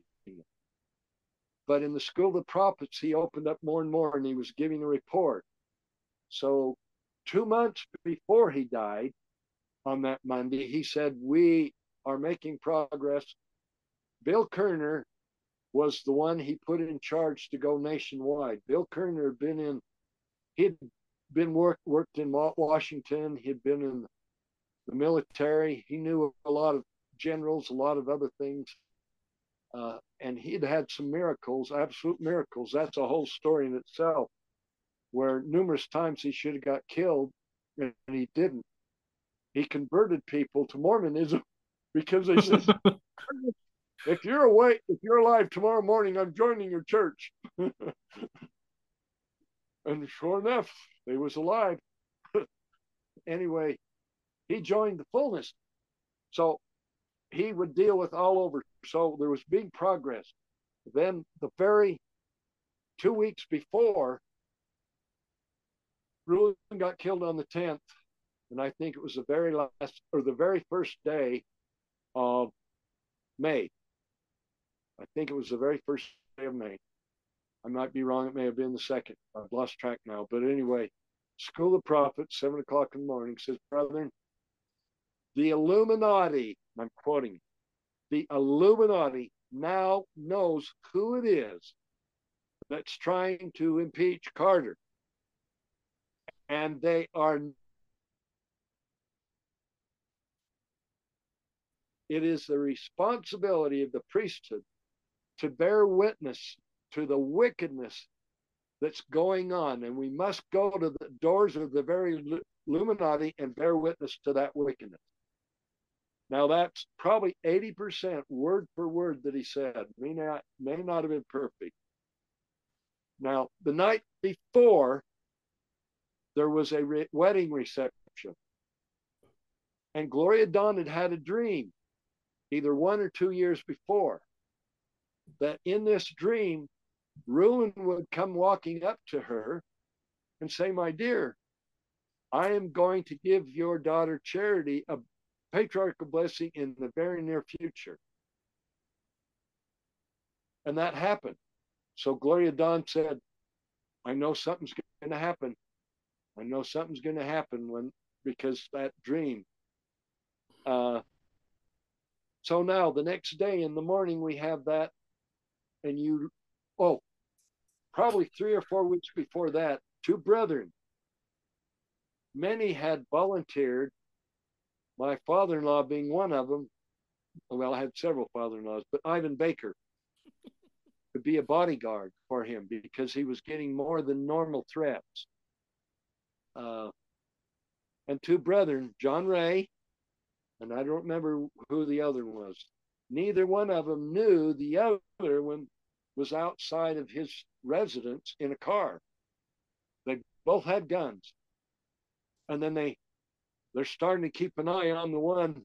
And then they suddenly realize, oh, that's brother so-and-so, that's brother. Ooh, put the gun away.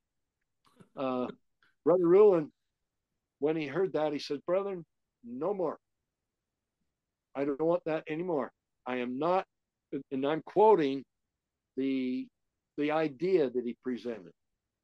Brethren, God knows when I'm supposed to die, and it will not happen a minute sooner. But when it's supposed to happen, it will happen. I do not want any of my brethren getting killed in trying to protect me. So I don't want this anymore. I'm telling you, cease and desist. Now, if you read that whole sentence, you realize that he's knowing that it's going to happen. Right. Now, I'm building this up. Okay. Now, there's a whole bunch involved in him dying. It's not just a matter, well, we got to pay the funeral bill. We have a man that's in charge of the kingdom of God, political charge of he wasn't in charge of the church, even though he had rights to be in charge, but he was, at that time, David O'Mackey passed away, so there was not that relationship anymore. But he was the presiding priesthood key holder. And there's a lot of things that has to be done. He looks, and I'm condensing this down. Sure. He realizes when I was given the keys, this whole group split up so bad that it broke my heart. And I told Joseph, I don't want him, give him to somebody else. Joseph said, that's not the way God wants it. But Joseph, it's going to split up. There's so many people that hate me. They don't like me. I mean, the majority of the people don't like me, Rulon. And then he could see the majority of the people did not like Gerald Peterson. So how do you do this? How do you keep good people advancing and those that want to be higher than good people learning? Here's how you do it. You take Brother Owen and you bless him publicly that he will be the leader of this group of people. You bless him with inspiration, guidance, understanding, and patience, that he will lead these people in righteousness. But you do not give him the keys. But you bless him with everything that's needed to lead those people. And then you've already given the keys to Gerald Peterson Sr.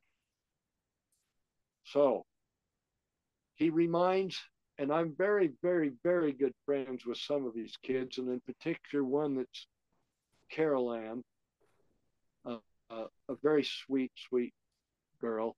And I say girl, she's 80 some years old, but she's still a sweet girl. And several of the kids, the day he got killed, he went out of his way to say, I love you, above normal, more than normally. I love you, honey. I love you. Remember, I love you. And Carol Ann said he just made sure. He said, I want you to know I love you. Well, I love you too, Daddy. I'm absolutely convinced that he knew it. Okay, now, so he's inside there. Now, in that this is going to be public, what I'm saying, there's some things I'm hesitant to go into. Sure. I will just say, I do believe, without giving any names, that there was some people that didn't like Rulon, that interconnected with the LeBarons and helped provide information to get him at the right time. Mm. That's my belief. I won't go into names. Now, so when it happened, it was bang, bang, bang. I wasn't there. I was down here. I know several weeks before, when I was in Paquin, or not Paquin, Sandy, before we actually started moving, so it's probably 2 months, 6 weeks, 2 months. I know I was outside getting ready to go to work, and I was in a rush. I'd been in school because I taught a class in the very beginning in the early morning. I had my own business, so could regulate my schedule. And I hadn't had a lot of time other than bam, bam, do everything I need to do. And I saw Gloria and said, hi, honey, what's going on? How you doing? Even though she was in the school herself. And she looked very serious. And what's going on? She said, well, Mom says that Joseph Musser came to Dad last night and said he's going to soon come get Rulon. And of course, that shook me up. Oh, no. Oh, I don't want to hear such a thing. I had a mental block. I don't want to hear anything about. And I was down here when he actually got killed. So I was up there that weekend that we talked about both for the wedding reception, which was Jairus's, which was his daughter, Melanie, and it was Koya's brother, Jairus, that they got married. Then the next morning, the School of the Prophets and him talking about that. Of course, that rung in my mind all the time. Then when Gloria Dawn says something's going to happen, I know something's going to happen. Because that dream just got fulfilled last night. And she'd either had it 1 or 2 years before, which she's always been psychic. She'll have things like that. So I bring a load down here. I'm down here working. And here comes Lynn Wild, which is the brother of Ted Wild, from St. George. And he and Lynn talked for a few minutes. And I'm still doing a little digging, kind of getting ready to close up for the night. And Ted and Lynn come over, and Ted says, Lynn's got something he's got to tell you. Rulon's been killed. and I fell to the ground. I totally lost my energy. I just borderline passed out. I kept conscious, but I just absolutely fell to the ground. I could hardly get up and hardly get my breath. And Ted said, well, how do you want to go and tell the girls? So it took a while for me to get my breath back, and we had two of Grandpa's wives and one of mine here at the time and their kids. We got them into the room, and I said, we've just been informed that Rulon has been killed. Of course, it was heartbreaking to them, but some of them, Elaine had already had a dream several weeks before that Rulon was going to be taken. And in the dream, and Elaine was Owen's daughter, in the dream, Jesus and the original worthy 12 apostles came out of the ceiling, totally encircled him, and Jesus handed him this big key of rings. And Elaine said, that dream, I know that my dad's not going to hold the keys. It's going to be Grandpa. Anyway, so I'm not being there. I can just report several shots. They never, two ladies, they never tried to shoot any other person, but they came back and forth. They left and they walked back out and tried to shoot again to make sure that he was dead. Now, here's where I'm putting pieces together. Brother Rulon talked to several loved ones in the next little while, but he went very soon to Gerald Peterson Sr. Very soon, meaning it was probably less than an hour, because when Rulon got killed, the word spread, and I think it was Bill Bowles, but I'm not sure, called the office. And Koya answered the phone because she was working in the office there at Mangum Night in Provo. And she handed it to Grandpa. He was just writing something down for one of the patients because they said Rulon's been killed, so she handed it to Grandpa. And when he heard Rulon's been killed, he says, oh, murder. Koya, can't have any more patients. I think there was only one left anyway. Closed down. So probably within 20 minutes, they all went upstairs. Have you ever been in the Mangum Night? No. Do you even know what it is? Yes. Okay, it's a 4-story building. One of the stories is in the ground. Anyway, so they're upstairs, and he is in that one bigger room that was a room for private lectures, experimenting, testing. He did things with different types of organic and minerals, gold,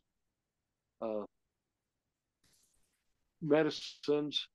He would mix them and make them or build them in there. We had numerous times we would meet there and have, well, in their order, there was sometimes I would be down there and we would, because Koya stayed there during the week, and we would have meetings on learning how to get revelation. And it would be in that room. Anyway, he was in there. Now, Koya and Grandma, that's for certain, but I'm not sure about Lana. But the piece that I've understand that they were together, and then Lana is going to go downstairs. So she's going downstairs downstairs, and she's very psychic. As she's walking downstairs, she sees Rulon walking upstairs. And he says, "Hi, Lana." And she says, "Hi, Brother Rulon." And then all of a sudden she stops. Oh, she looks back to see, and she doesn't see him. Well, that's when he's in there and he says, "Jerry, you remember me giving you the keys, and now I'm enacting those keys. You must put them into force." He didn't want to do it. "I don't want to do it. Nobody will follow me." "I mean, you can't be serious, Rulon. Nobody's going to follow me." Plus, it was already been very clearly announced that Owen had been given the direction to lead the people. So Grandpa, this part I don't know. He may have thought, well, maybe Rulon changed his mind and just decided to give him to Owen.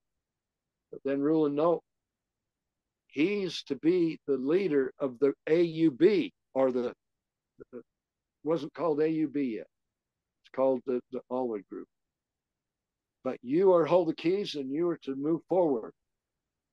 Well, there's conversation back and forth, and for several weeks he had a very bad sciatic pain that went down one of his legs. I don't remember which one, coming out of the lumbar. Brother Rulon says, I'm gonna bless you right now to be assigned to you that this is serious and that God wants you to do this. Instantly, he had no pain. And then Rulon left. Well, when Rulon left there, then he appeared to Gloria Dawn in Sandy. And all of a sudden, she saw him. And she was a little astonished. And a man by the name of Abraham saw him, which has passed away now. They both saw him. But then Rulon said to Gloria Dawn, "Gloria, I want you to know that I have given your dad the keys, and you are to let everybody in this estate know, or this building, or this United Order know that I have given him the keys."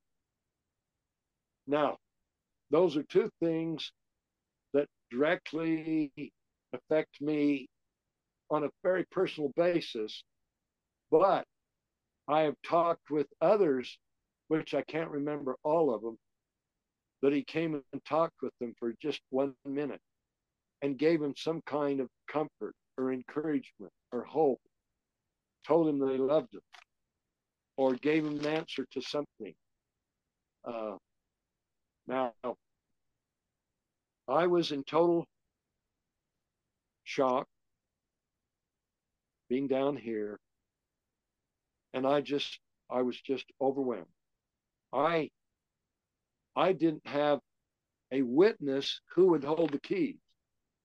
From logic, Owen Allred would hold the keys. But I knew Owen Allred did not get revelation. I knew he was a good guy, a very kind man, honest man, but I knew he didn't get revelation. Numerous times, Rulon would be in the hospital, and I needed to get some key level answers. So I thought, well, I'll go to Brother Owen and ask him. He'd give me direction, but if I left, I thought, I'm just going to hold off on this. So maybe a week later, Rulon would be out of the hospital, and I wouldn't tell Owen that I did this. I didn't tell Rulon, but I'd already asked Owen. I'd just give him the same question, and he would give me an answer. And I knew that the answer Rulon gave was under the inspiration of the Holy Ghost. I knew the answer that came from Owen wasn't evil. It was just practical. And I've been around Owen enough. He's my father-in-law. I worked with him, an honest man. He would do anything for anyone that was in need. Anyway, so I was struggling. Oh, my word. Well, I'm a nervous wreck. I'm stressed because there'd been persecution prior, a lot of ridicule prior. for a couple of months. And when we ended up going to Paquin, Brother Rulon, there's a lot of pieces I'm not even talking about because there's not time.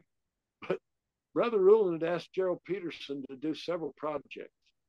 But in each case, it involved consent of the council and or finances, which he wanted the council to sustain it. And they'd said no. One particular one was Cedar Forks, just on the west side of the mountain range where the Utah Lake's at, just on the opposite side. And that particular side I was personally involved in because we got in his plane, Grandpa's, Gerald Sr.'s, and we flew over, I took pictures while he flew of all of the property because there were several hundred acres, and Rulon wanted all kinds of data, water logs, soil tests, samples, altitude, everything for a design. And Grandpa had just a rough basic design, presented it to him, and Brother Rulon wanted him to go ahead and do it. He said, I've got to talk to the council. And they voted it down. But it was one of about 4 things. So have I talked with you about Paquin, how to get Paquin? Yeah, no, you have. Brother Orison, we're up against time here real quick, and I have loved this conversation, and I want to do more with you, but I have to wrap up right now. Okay. Well, hold on one second.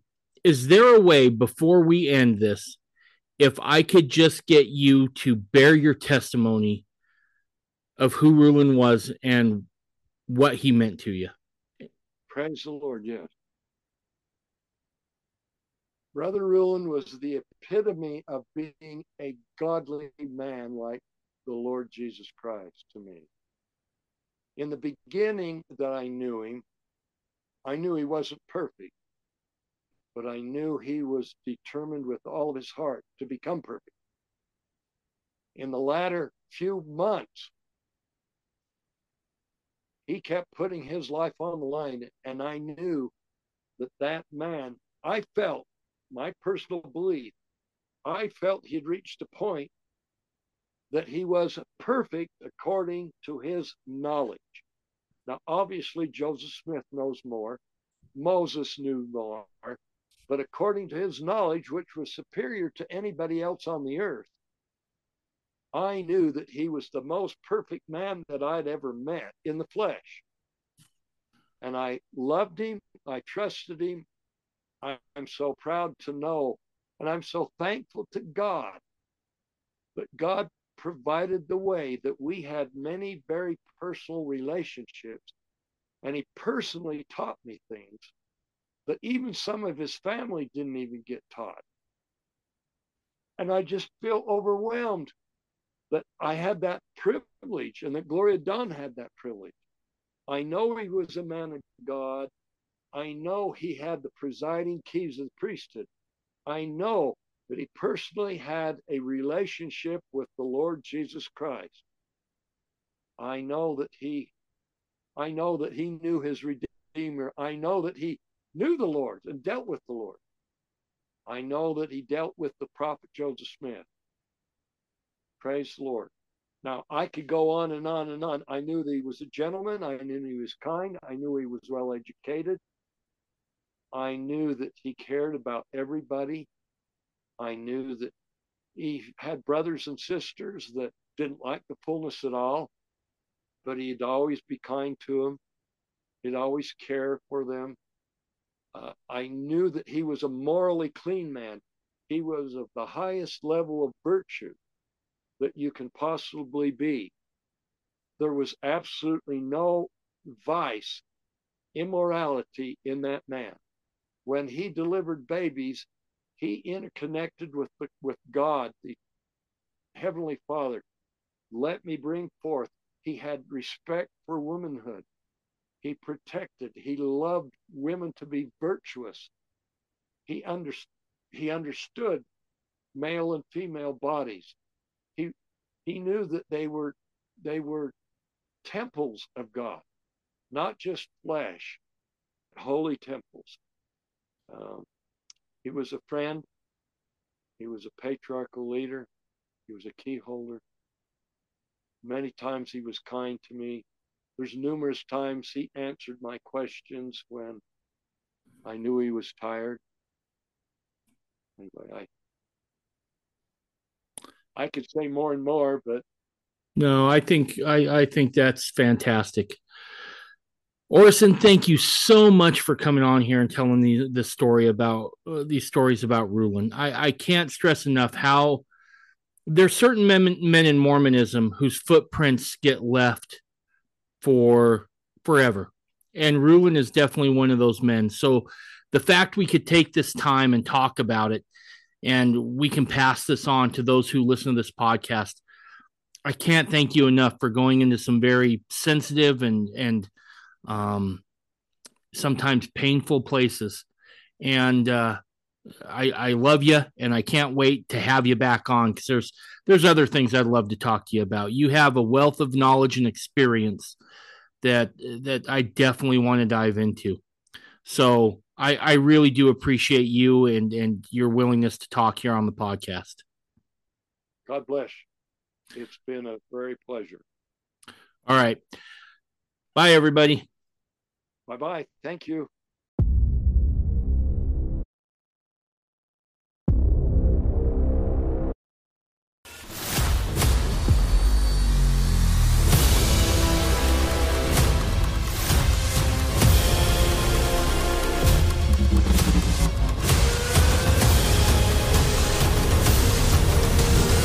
You're listening to the Mormon Renegade Podcast.